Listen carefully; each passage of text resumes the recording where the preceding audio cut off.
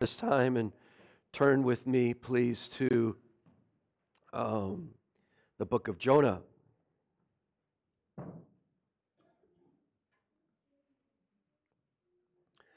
The book of Jonah.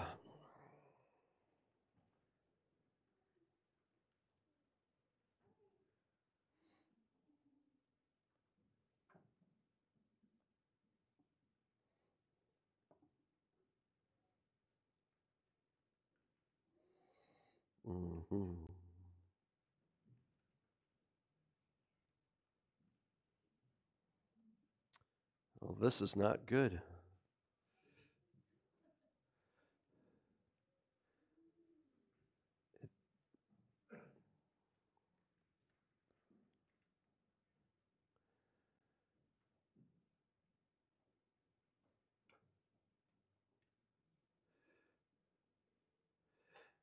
I think we got it now.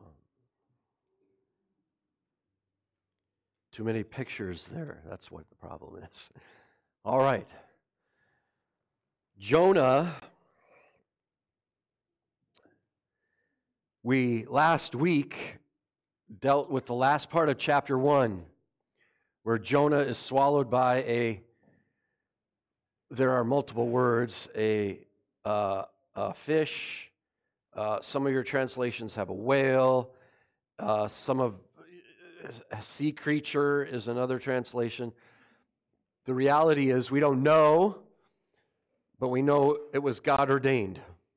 Whatever it was God ordained. And that picture we talked about, remember the ichthy? We talked about Mr. Gaiman all last week. I don't know if you know that, Mr. Gaiman. I hear no response. In other words, I'll get you back. Your reality is the ichthy. Remember what the ichthy was?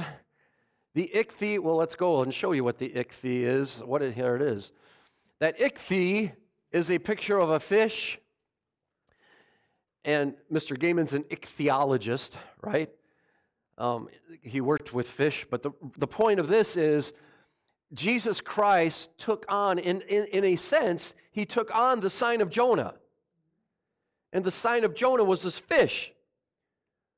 And what the fish symbolizes is the substitutionary death of Christ. How many understand all that? All of that fits together. If the ichthy literally is the letters of the Greek alphabet, I, X, theta, Y, and E, even though I didn't say them right. That's what they are to you and to me because we don't know Greek, right? And every one of those letters are dictating, first of all, Jesus, Christ, the X, theta, God, Y, Son, and E, Savior. That's how they all work together inside that ichthy. How many know what an ichthy is now? And that was a sign that was used after the death, burial, and resurrection of Christ for people like in Rome. If you would go to Rome and go to the catacombs, you'll see this fish over top of some of the catacombs underneath Rome. And it was a sign that they were a child of Christ. They were believers. They were Christians. The reason that happened, according to the text in Matthew chapter 12 and Jonah, the end of the chapter 1, we find what happened. First of all, was this that happened in Jonah 1 a picture of a substitutionary death for somebody else's life? Yes or no? Jonah was literally thrown overboard by other people as a substitutionary death to save their own life. Just as Jesus Christ was put on the cross by other people, although willingly did it, as a substitutionary death on the cross for the whole world. Amen?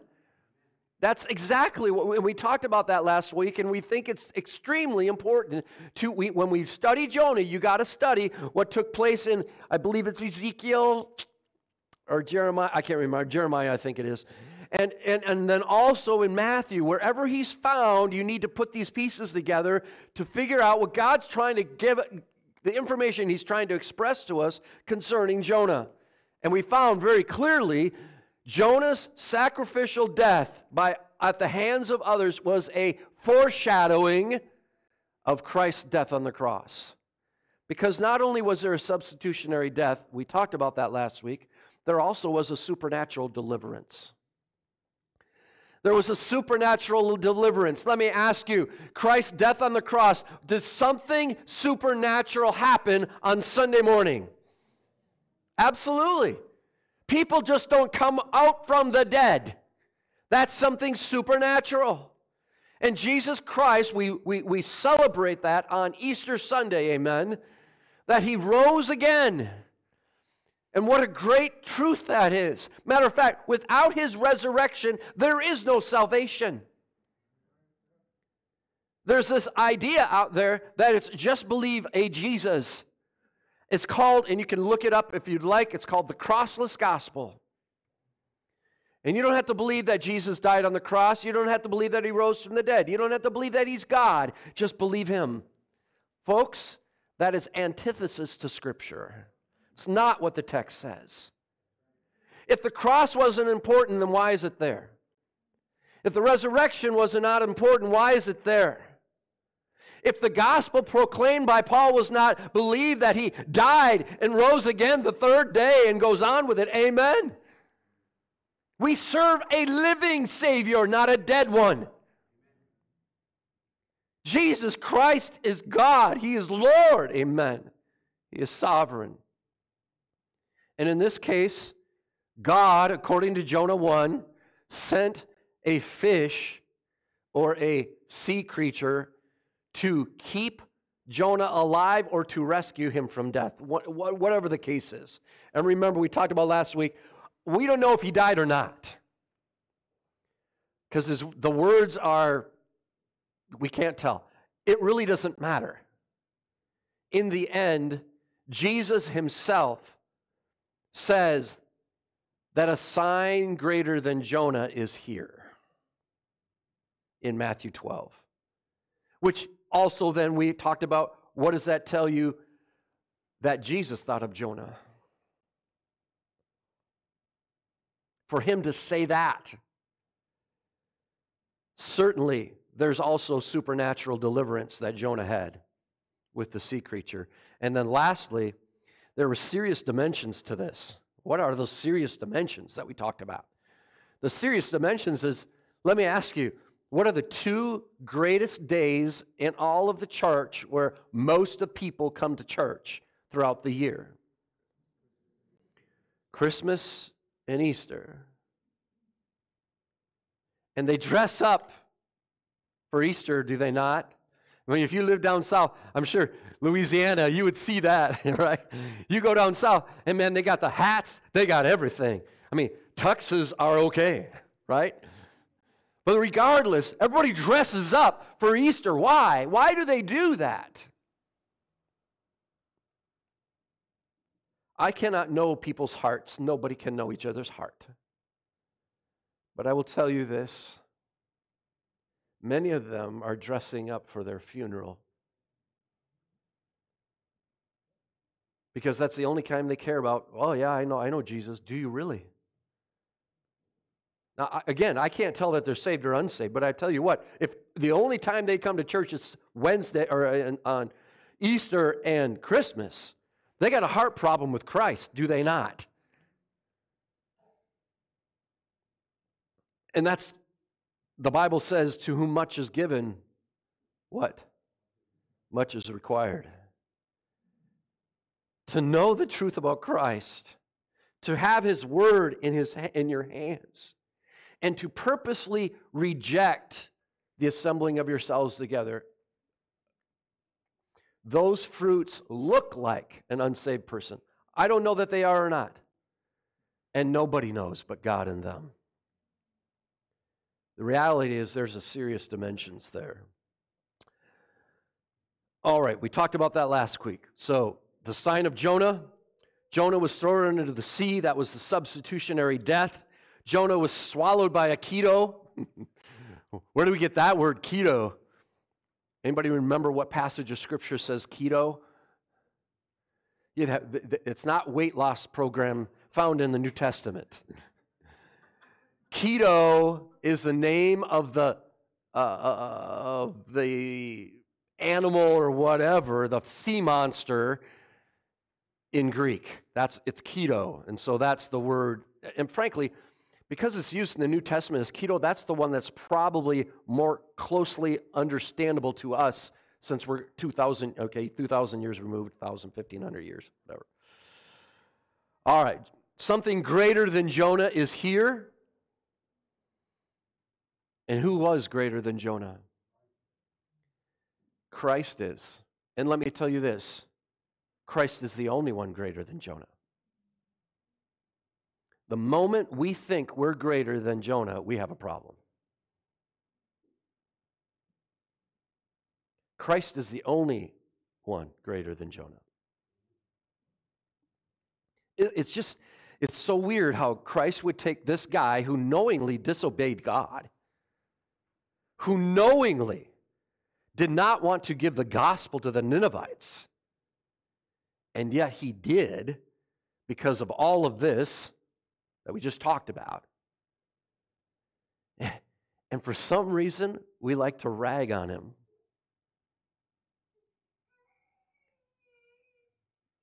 Folks, are we any better than Jonah? Do we give the gospel faithfully as he tells us to do that? Do we love the Lord and share Christ with everybody we're with? And why in the world would we disparage God's chosen people when we have our own issues, do we not? All of us have struggles. God's grace, we learned, has no boundaries. Amen? God's grace has no boundaries. He disobeyed me. He's off my list. Now, that's not true. If that's true, every one of us are off the list. He not only disobeyed me, he wouldn't pray to me. We can't find anything in the text of chapter 1 where he prayed. Now, the whole second chapter is all about his prayer. Amen. But we have wicked people that are pagans on the ship, and what are they doing? They're praying to their God, realizing that don't work. They start praying to the God. And where's Jonah? He's snoring in the bowels of the ship. Until chapter 2. God's grace has no boundaries. There is nothing that God will not forgive, cannot forgive. God's grace is awesome. By the way, if we don't focus on God's grace in our lives, scribe and Pharisaism becomes us. Because we think we're better. We're not. We're not any better. I was reading this morning R.C. Sproul. R.C. Sproul says, and I agree with him 100%, Christians aren't any better than unchristians. Christians just know where the bread is. Whew. That's powerful. How many times do we feel we're better than the unsaved? The only difference is we're sinners saved by grace. They don't know about the grace. They don't know where the truth is. That's why we're still here, to give them the bread, just like somebody gave us the bread. Amen? And by the way, that is not a Lord's Supper picture. Get that out of our heads. We do not get the bread at the Lord's Supper that way. He's talking about this is where we find grace, God's Word. God's sovereign will not be thwarted. Jonah, I told you to go to Nineveh and preach repentance. Literally, that's what he was told. Tell them to repent. Jonah said, not me. Why? There's a great theological answer to that. What is it? I don't know. I don't know. But he didn't. And yet God brought a storm. He still didn't go. He threw him in the river, rivers of the sea, if you will. And we're going to find out what his heart was when when Jonah found water, something happened. And we will see it, but we will realize that God will even use a stubborn, I think that's fair. Is that fair? A stubborn believer to accomplish his will. Now, it's not a good idea to be a stubborn believer against God's will, because you're going to find the storms, and you're going to find in the in the sewer of a sea creature. But God's will not be thwarted. And I think we all can say amen to that. Chapter 2 is where we are in the text now. Then Jonah prayed to the Lord his God from the stomach of the fish. From the stomach of the fish he prayed. Jonah, all of a sudden, something's happened to Jonah. Is this the first time we hear him praying? Yes or no? Yes. And here he is in the stomach of the fish praying. Now, it's a little difficult here, and we'll get to all these difficulties. Jonah is a very complex book. But I will tell you this, in understanding the prayer, if we can understand his prayer, we can then unlock Jonah's internal struggles and perhaps even our own. True? Do we ever find ourselves not obeying God? Absolutely. That means, do we sin? What's the answer to that? Absolutely, the answer to that is. We don't celebrate that. We don't propagate that. We hate that, but we do that. Do we not? But regardless Jonah was disobeying God, and now we find him probably not on his knees. He's probably flat on his back, I would guess. But that's a guess. Swallowed by a sea creature in his belly. I can't think of a more disgusting place to be in this world. And that's where Jonah is. And finally, he's praying. He's praying to Almighty God. Jonah, ignoring God's call for the prophet to preach repentance to Nineveh, goes down to Joppa, goes down into the ship, goes down in the ship. Now he's going down in the sea, and now he's down inside a sea creature. I think he's been down enough. But the reality is, sin causes us to go down constantly in our lives. All kinds of sins. Those sins do the exact same thing to us. When we do exactly what God tells us not to, and we know what the text says, there's plenty of texts that we disobey, and we know them. We're going to keep going down farther and farther and farther till we hit the bottom. And finally, okay, I give. Or what do we call it? Uncle? I'm done. Uncle, quit. Stop. I'm at the end.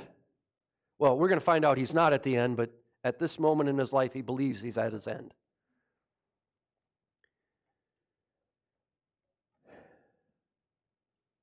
This Hebrew word, yarad, is the word to descend.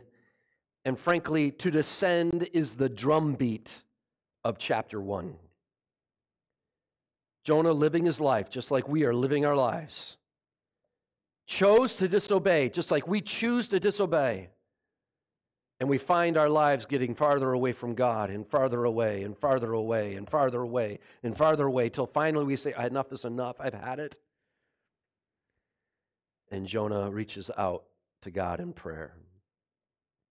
He ignores God's command, the storm raging around him, the sailors he imperiled, and the sea plea to pray, unresponsive and unwilling to save himself.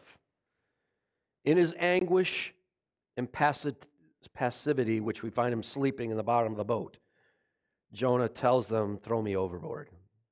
I'm the culprit. I'm the one. Throw me overboard. Once he's thrown overboard, he sinks into the sea, and we're going to find that in chapter 2. Until it seems like he finds himself on the ocean floor. Did you hear about the cords that are wrapped around me with the prayer of David in 116? How many saw that? Or you heard that? The cords. You're going to see very similar words with Jonah. He knows his Bible. You're going to be convinced by it by the end, Lord willing. Once thrown overboard, he sinks into the sea until it seems like he finds the ocean floor. He's past the mountains of the world, under them. Some believe he is unable to die and also unable to live. Matter of fact, I think he doesn't know what he is. Until the great sea monster appears with its unexpected salvific powers. In the belly of this Keto, whale, fish, whatever you want to say, Jonah's prayer begins in earnest. Now he's going to get serious. I don't know about you, but do you remember being in high school? I do. And I like to goof off. I like to mess around. I like to... There are probably times I'd like to sin.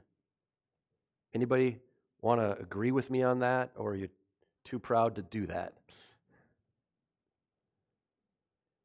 And the word that kept on coming to the phrase that kept on coming to my head is, someday I'll get serious. Someday I'll get serious. Well, someday may never come, because God chastens whom he loves. And if you're truly a child of his, you will be disciplined. Let me ask you, was Jonah disciplined? Whew. That discipline is to turn our hearts back towards Christ. Amen. It's to say, okay, that me dummy, got to listen to God. Amen. This is where he finds ourselves. During this journey, what maybe, I don't know, it may be from death back to life. We talked about that about 3 weeks ago. Whether he died or not, we don't know. And to be dogmatic on whether he died or not, I don't know if that's a good thing. It doesn't really matter.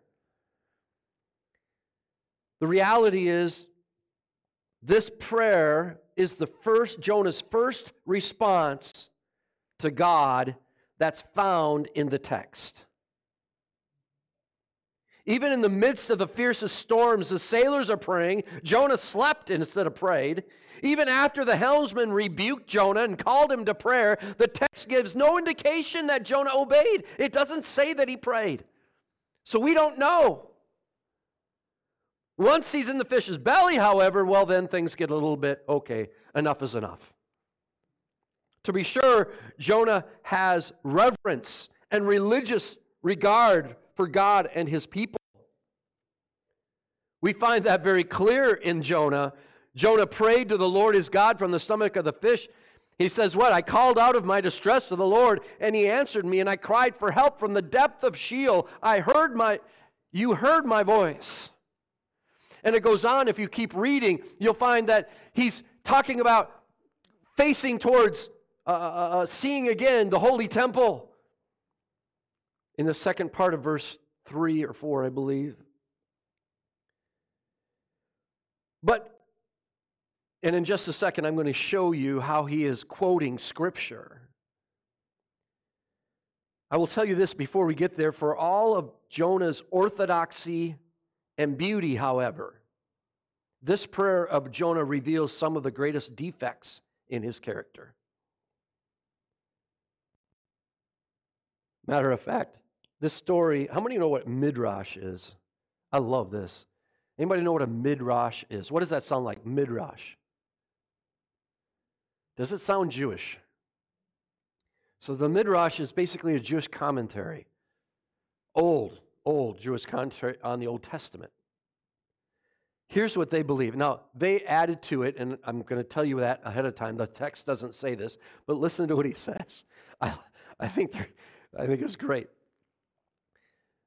This is what it says. I made him a spacious place in the belly of the fish, so he would not be in pain, but he still would not pray to me.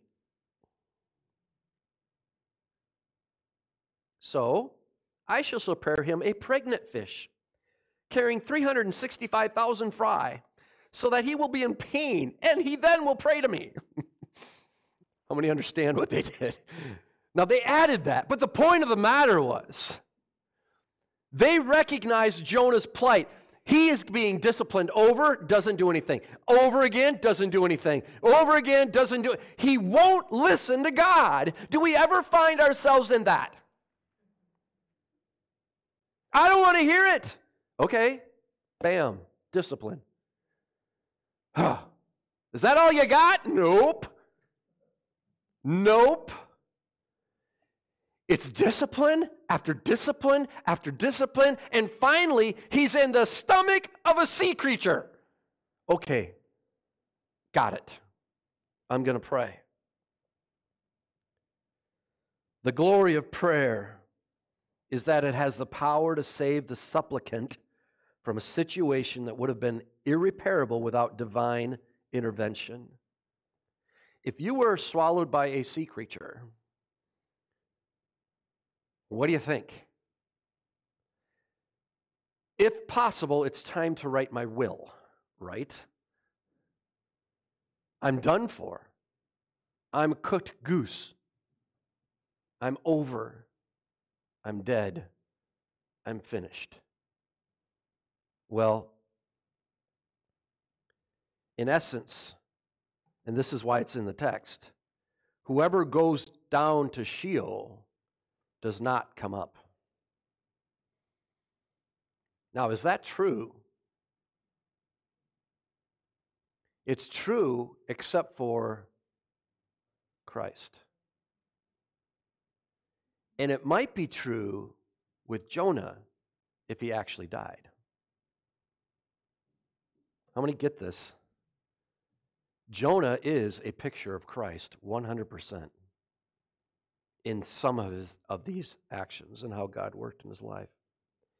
Jonah's prayer in general, Jonah's prayer is absent of any admission of guilt. There's no request for forgiveness in here, though the preceding narrative indicates that such is certainly needed.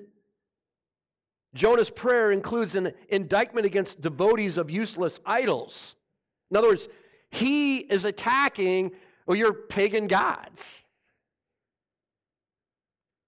who forsake their experience of mercy, which Jonah uses as a foil, and we'll see it in chapter 2, verses 9 through 10, for his own piety and devotion. In other words, this guy was Mr. Legalist himself. And to be honest with you, there's not a one person in here who has not acted legalistically. We all do. It's because we don't have a big enough picture of who God is. Because the bigger your God, the less you know and the less we are, right?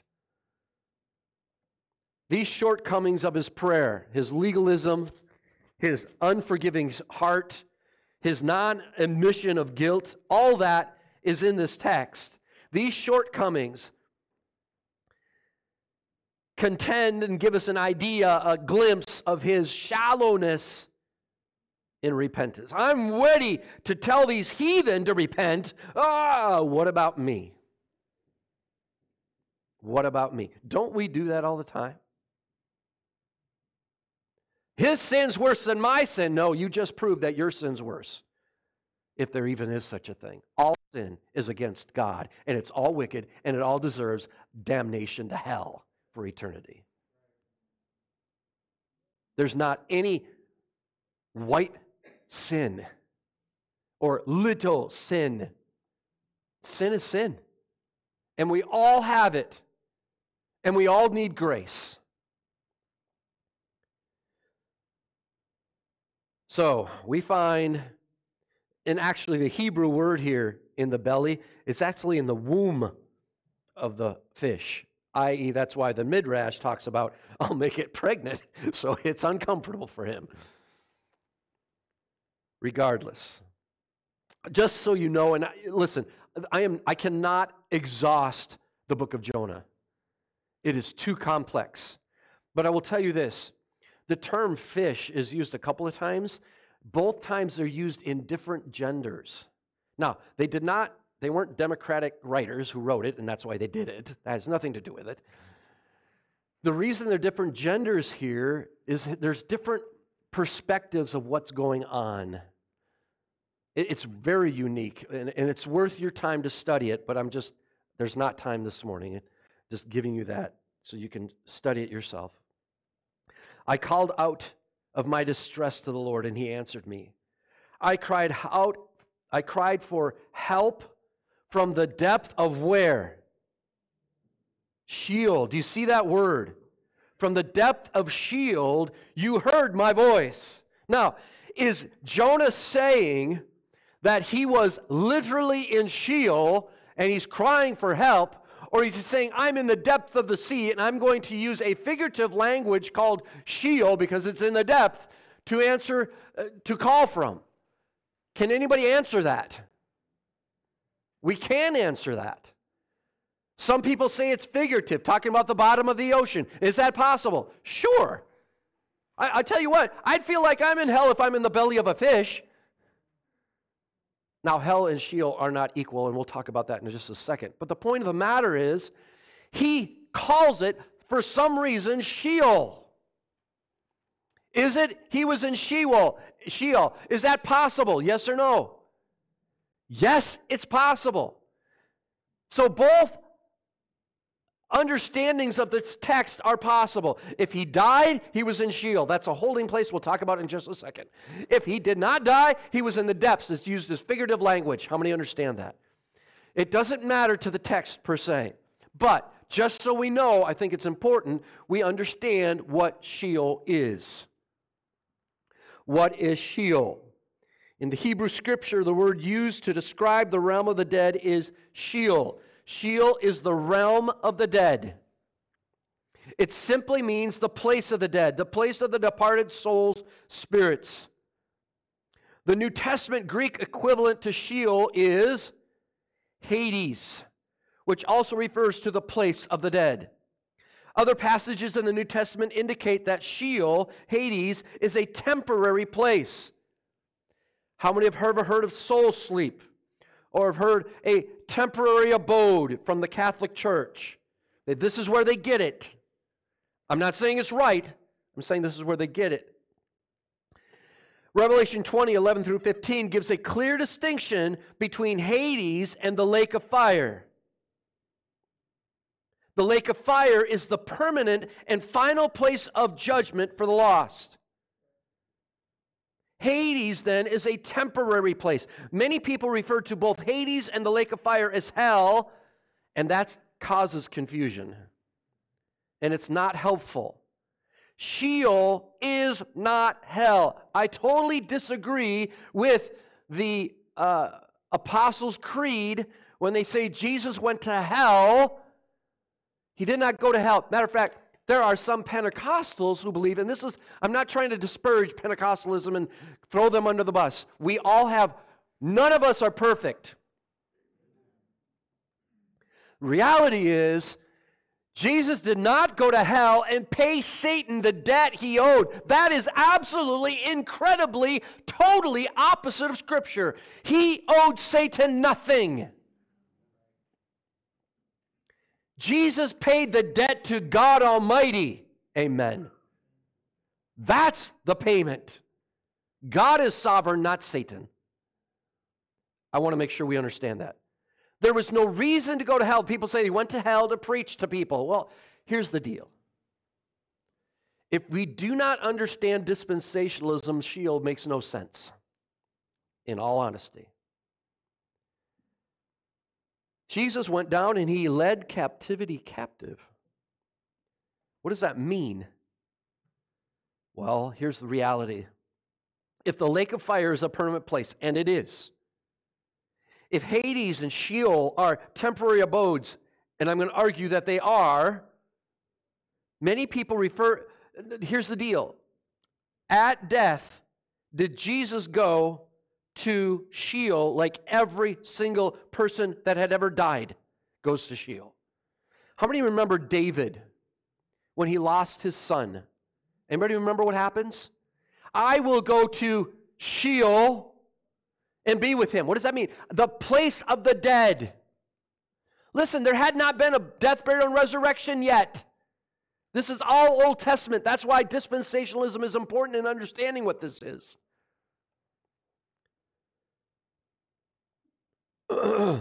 In Luke 16, we find a great picture that helps us understand this, and that is, do you remember the rich man and Lazarus?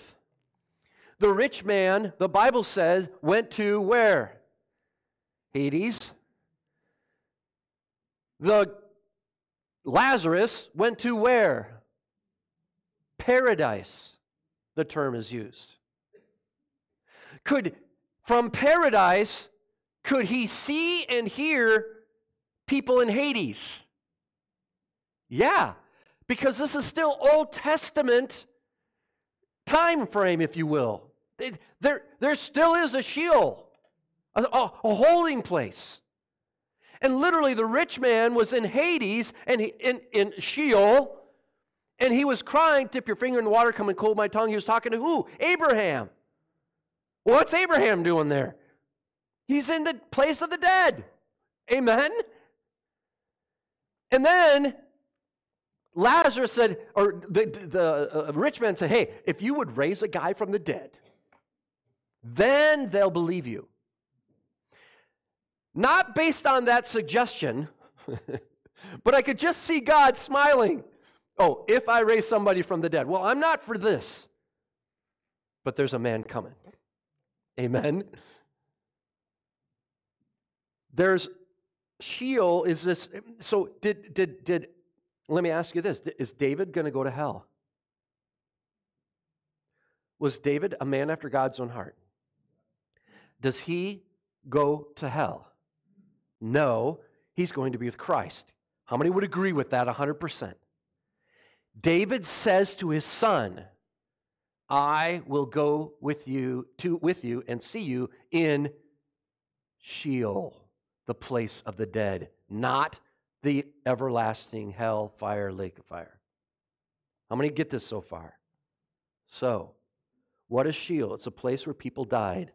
What did Jesus do? He went down there to Sheol and said, I believe. I can't give you text, but I believe this 100%. He went down to the dead that the Lazarus was in, not to Hades, the Lazarus is in, and said, "Guys, it is finished. Your debt has been paid.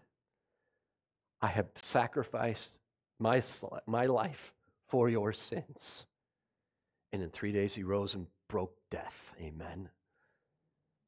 Jesus went to Sheol and preached, praise God, to them that their debt had been paid. Amen?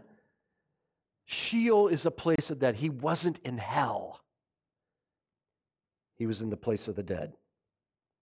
How many, is that understandable? By the way, Hades, guess where that's going? It will be thrown into the lake of fire. Now, when you die, do you go to Sheol according to the text?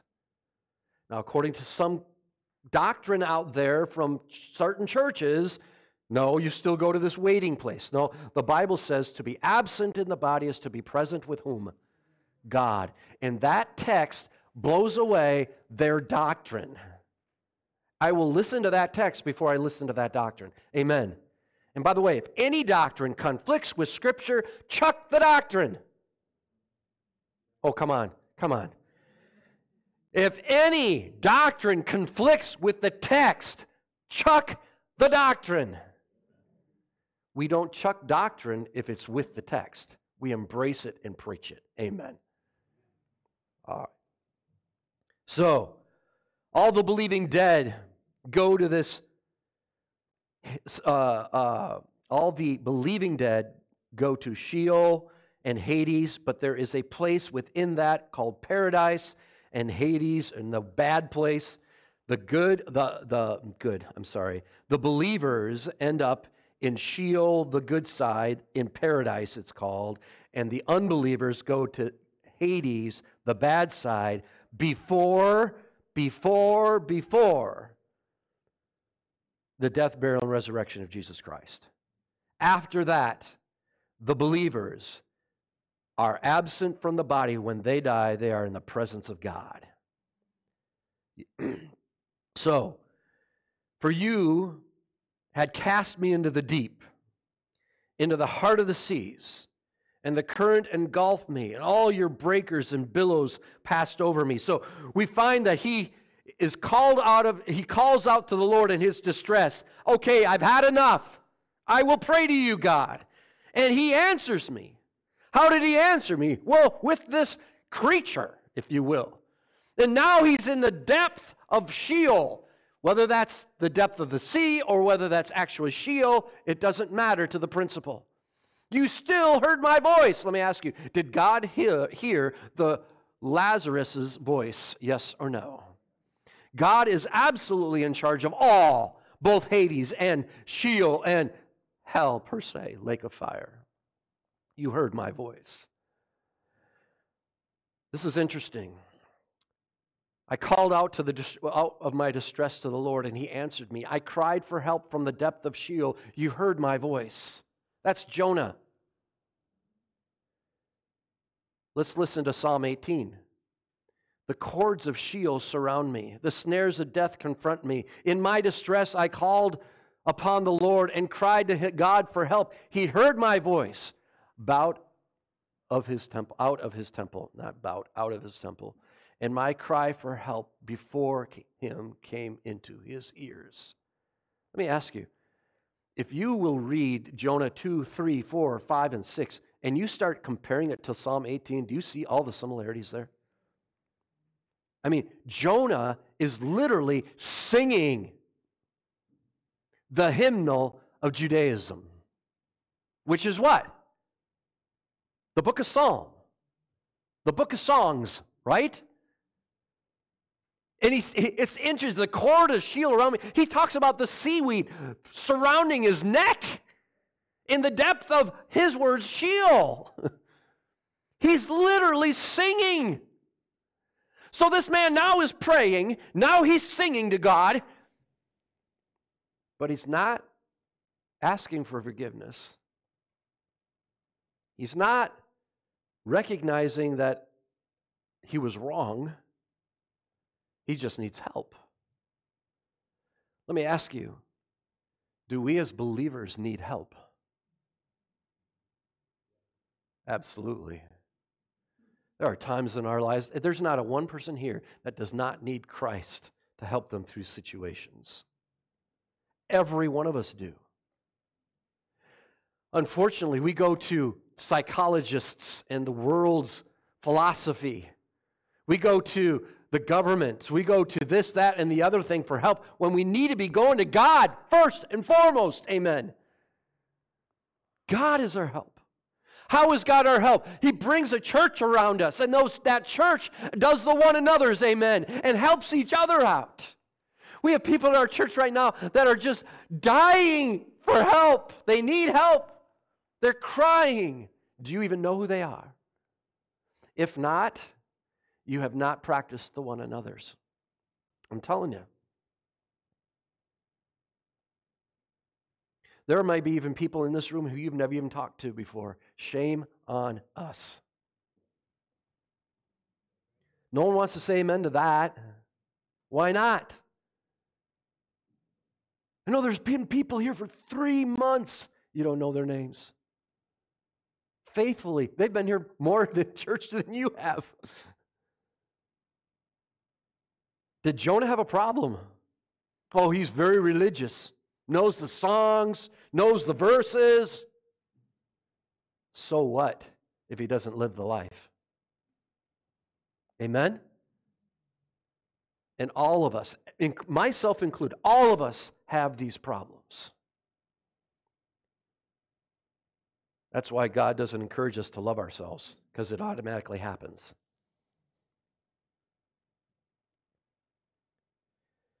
Jonah knew his Bible. He was well acquainted with his spiritual heritage. You can see it here. And then here in this verse, so I said, I've been expelled from your sight. I don't think he said, what did I do? I don't think he got that bold. But he feels like he's expelled from his sight. Now let me ask you, do we feel like we're way away from God? He's not near me. There are times in our lives when we feel that way. Why? Because we aren't. We aren't drawing closer to Him as believers. What a horrible place to be in. He says, I've been expelled from your sight. Nevertheless, I will look again towards your holy temple. What does that mean? I will look towards your holy temple. By the way, this ultimately, when he talks about the holy temple and then being cast into the deep, into the heart of the sea, and the current engulfed me, the rivers, the idea is, and our breakers and billows passed over me. All of those are in this text. And then he talks about the holy temple. What is he talking about? By the way, this goes to show you the complexity of this book. For while Jonah was readily able to quote beautiful truths from the Psalms, he appears not to have grasped their implications. Jonah's situation comes into sharper focus as he identifies the location from which he cries from Sheol's belly. Is this a colorful designation for the ocean's depth or for the actual image of Sheol is irrelevant to the point. The reality is, he knows that he's far from God. He's in a horrible place in his life because he has disobeyed the sovereign God, and he knows that. And for some odd reason, he loves the Lord so much, he realizes this and says, listen, I have been expelled from your sight. And then he says, nevertheless, I will look again towards your holy temple. What is he saying? Well, there are multiple. If you have 50 commentaries, you're going to have 60 explanations of this. Does that make sense? This is difficult. What does it mean, I will look again to your holy temple? I will tell you what I believe it means. It doesn't mean that I'm right. But I believe chapter 2 bears this out. I believe it's the context of the situation, and it makes a ton of sense. I have been expelled from your sight, yet I will never stop praying. By the way, what do the Muslims do? Was it twice a day, 3 times a day? Towards Mecca. Why that? How important to Jewish people is Jerusalem and particularly the temple? Very.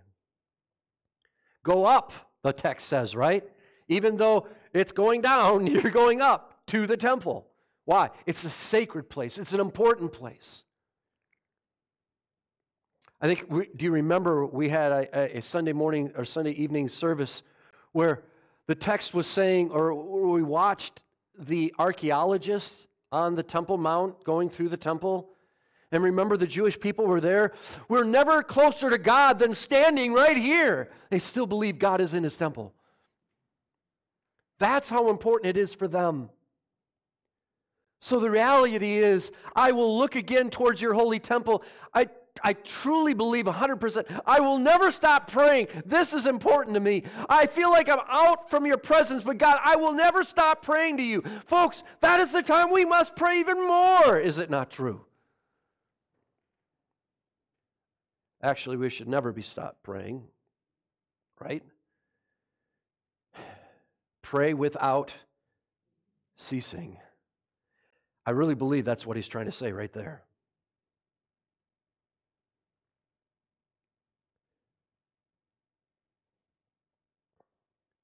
The nature of his distress is the worst it can get because he uses the term Sheol here.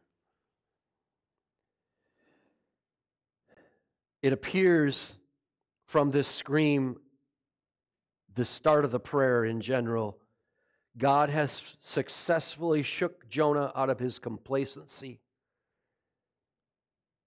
through his experience of a supernatural salvation and a horrific judgment. They both come at the same time.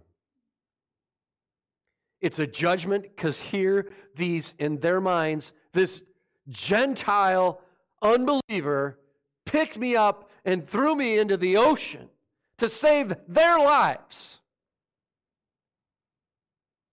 And at the same time, God in His mercy had this fish, and I can just envision it. Why, this is my envision. This is all my opinion, okay?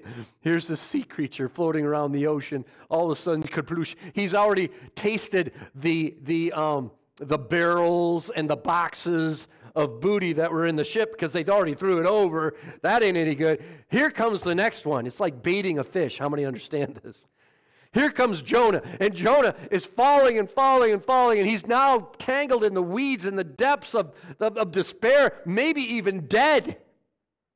Maybe that's the last thing he knows. He's talking about it, about being surrounded by the sea mess, and now he's inside a fish. Oh, yum. How many have ever been around flayed fish after 3 days?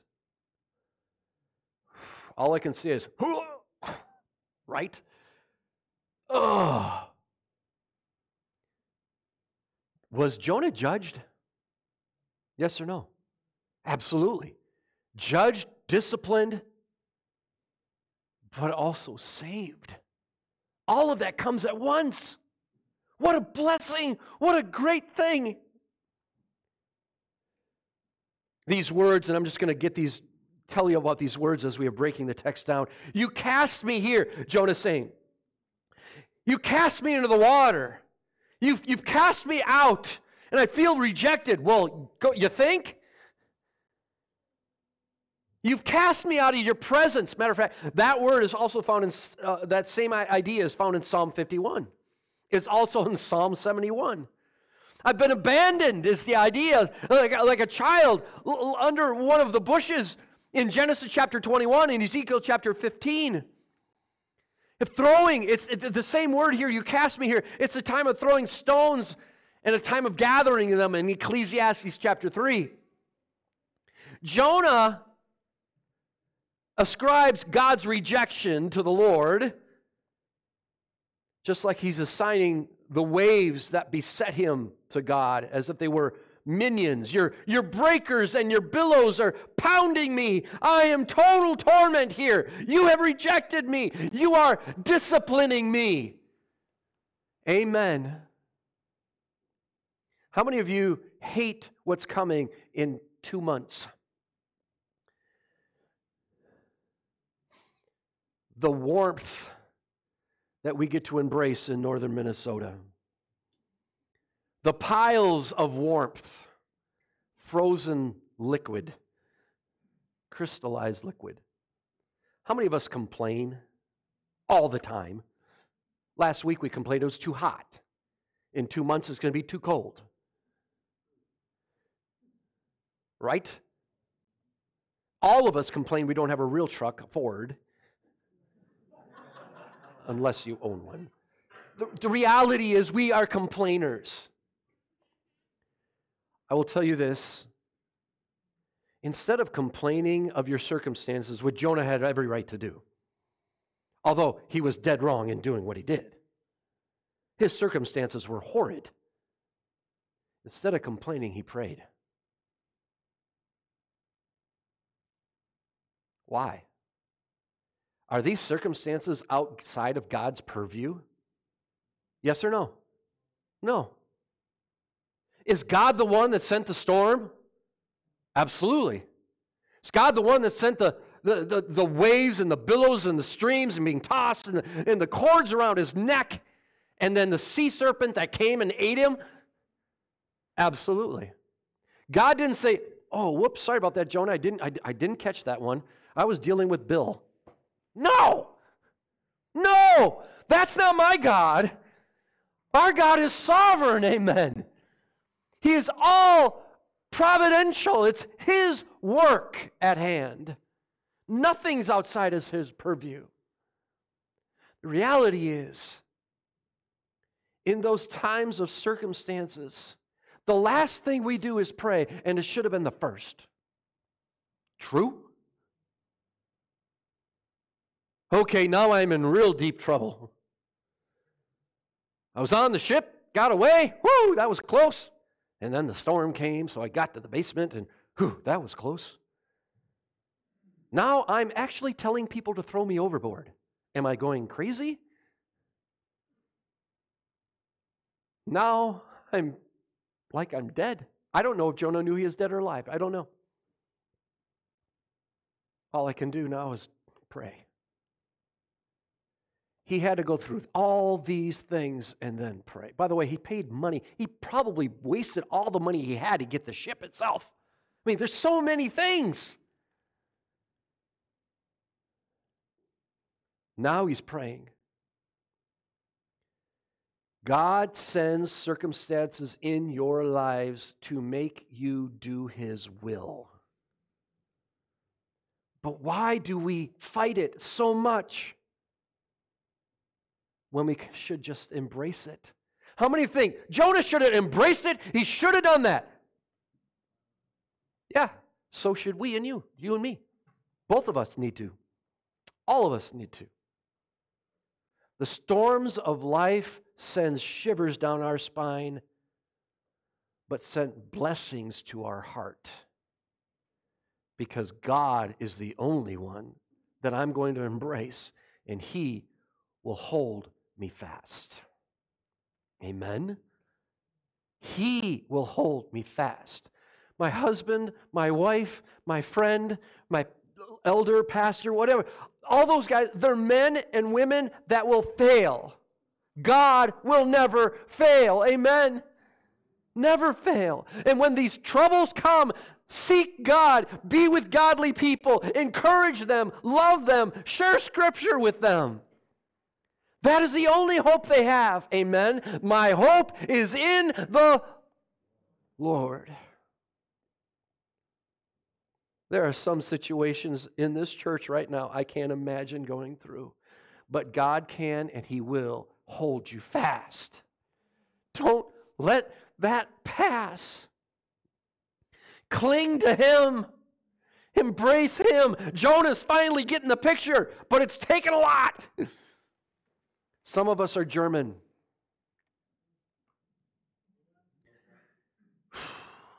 And it takes a lot to beat into our heads we're being idiots. True?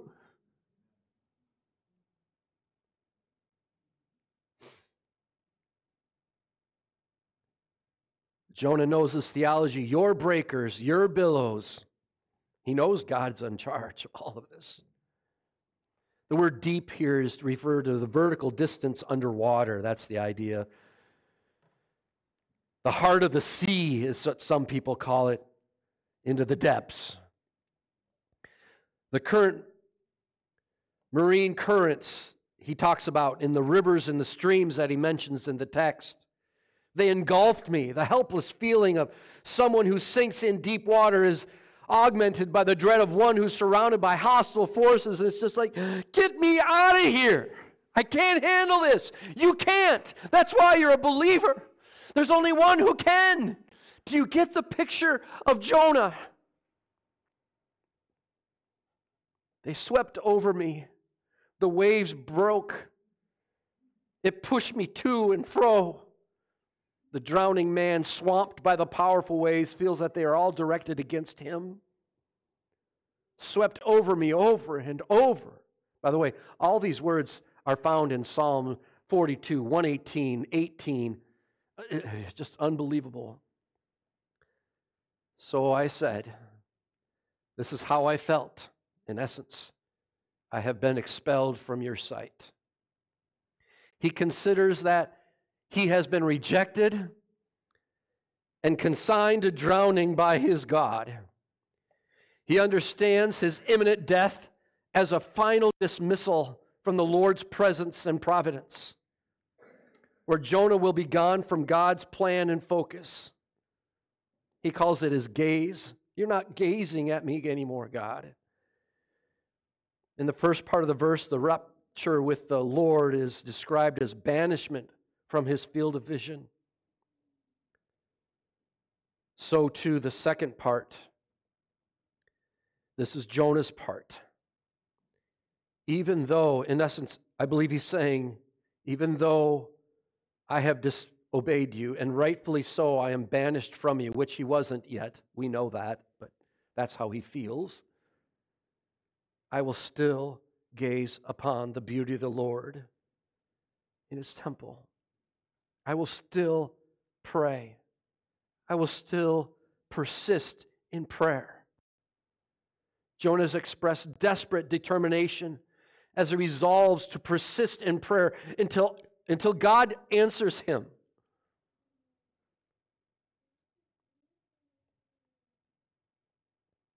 I'm not going to go through both views of this. I think we'll just focus on he's just going to keep praying. He's going to keep praying. Nothing will thwart him from praying. Let me ask you, is it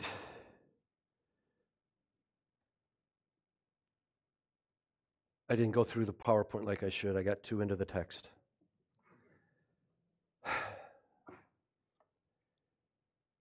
Are every single last one of us, every one of us that are believers, are we just like Jonah? We're exactly like Jonah. We are exactly like Jonah. I'm going to just stop this. I'm sorry. I'll leave this text up. We are going to face turmoil in this life. Believers are going to face unbelievable, terrible circumstances. We have a lady in our church right now who has a disease. And I'm just going to be blunt with this disease. It's called the suicide disease. Because most people that have it commit suicide because the pain is so hard.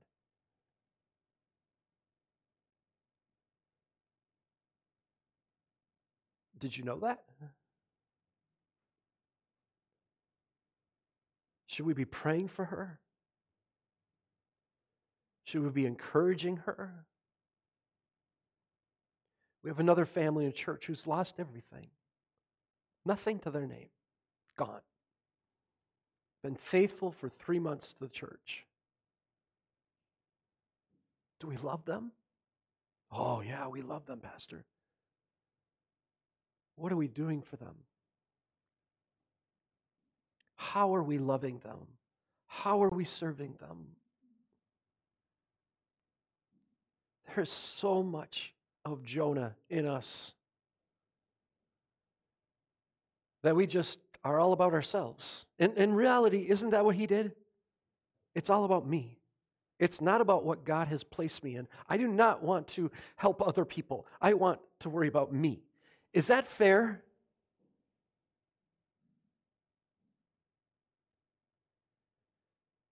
We are all selfish in many ways. But God, in his great mercy, Ephesians chapter 2, verse 4, he has graced you with his life. And you are now a child of his. And that means you belong to a community of believers called the church. And that church is there to support each other because they're brothers and sisters in Christ. Amen? Don't be a Jonah.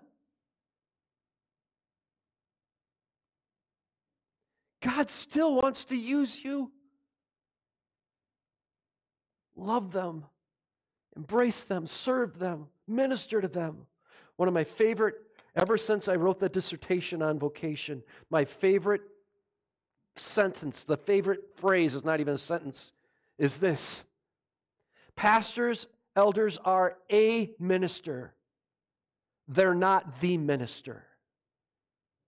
Every Christian is a minister. Amen? Every Christian is a minister. People are right now in our church are hurting. They need your ministering. Amen? They need your serving.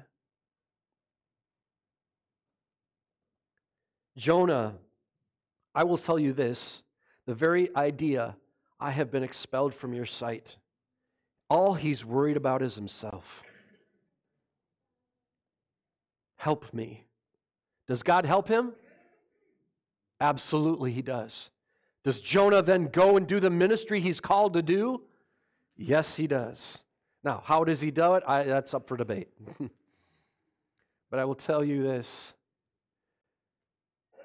Even though we are all Jonahs, which I think it's pretty obvious we all are, do you know how God used Jonah? The greatest revival, the greatest, not reformation revival, those are the wrong words, the greatest act of repentance, the greatest heart of repentance, that's the word that was used in the Old Testament there, the greatest repentant group in all of Scripture is Nineveh. And Jonah's the tool God used to see that happen. And according to Jesus himself, who was talking to the Pharisees and the Sadducees and the scribes, those legalistic punks, which we all have that too, he says, the Ninevites, will judge you in the end. Ooh. Ooh. A knife to the heart of the legalistic mind. In other words, these troubles will come, God's still on the throne. Amen? These troubles will come, the church will be here with you, for you, through all of this. Why? That's God's design. Amen?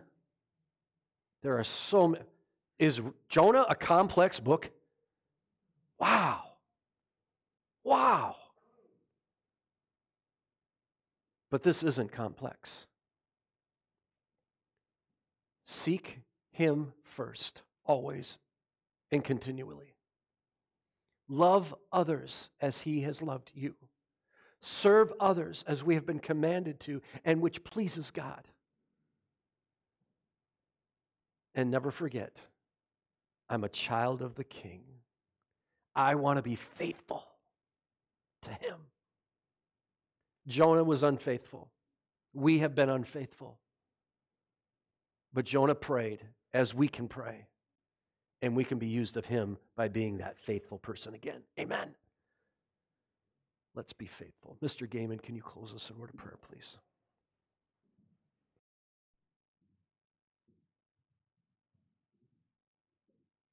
Please stand.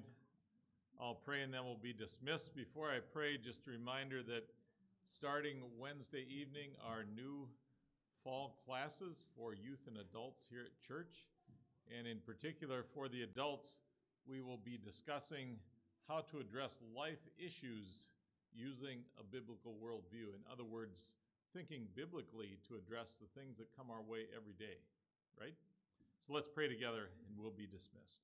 Father, thank you for the power of your word. Thank you that it lays bare the soul and shows us our weakness, and it also shows us your power and your majesty. I pray we would apply what we've learned in Jesus' name.